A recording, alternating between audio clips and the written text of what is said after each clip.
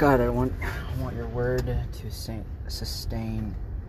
I want to abide in your truth. And I want you, Jesus. I need you, God. I need you. Yeah, thank you for your peace. I let go of all the storms. I let go of all the spiraling. And I come back to your arms and your presence, God. Bring me to your kingdom. Put me next to your throne.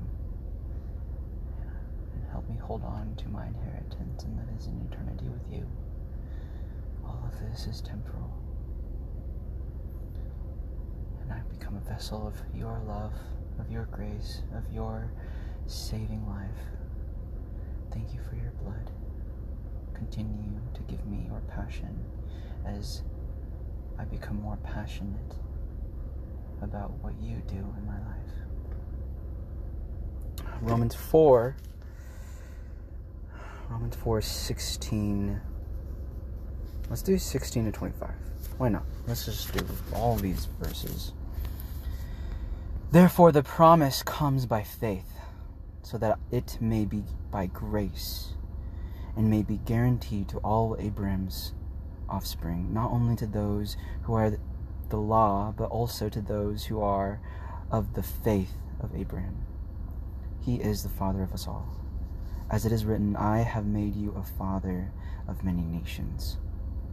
He is our Father in the sight of God, in whom he believed, the God who gives life to the dead and calls things that are not as though they were. He is the Father of the Spirit. He is the Father of the Spirit coming closer to us.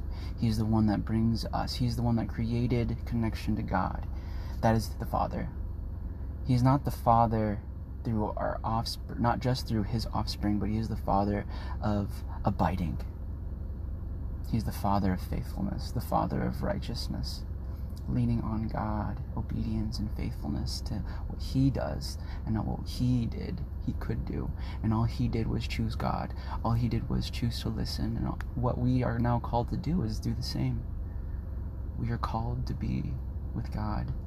We are called to listen and obey. Be guided by his righteousness and not our own understanding. Be guided by his law, God's law, that is above all understanding, that is above all earthly things within eternity, within his world and life. It is written, I have made you a father of many nations. Against all hope, Abraham, in hope, believed, and so became the father of many nations, just as it had been said to him, so shall your offspring be. Without weakening in his faith, he faced the fact that his body was as good as dead, since he was about 100 years old, and that Sarah's womb was also dead. Yet he did not waver through unbelief regarding the promise of God, but was strengthened in faith and gave glory to God, being fully persuaded that God had power to do what he had promised. This is why it was credited to him as righteousness. The words, was credited to him, were written not for him alone, but also for us, to whom God will credit righteousness, for us who believe in him who raised Jesus our Lord from the dead. He was delivered over to death for our sins and was raised to life for our justification.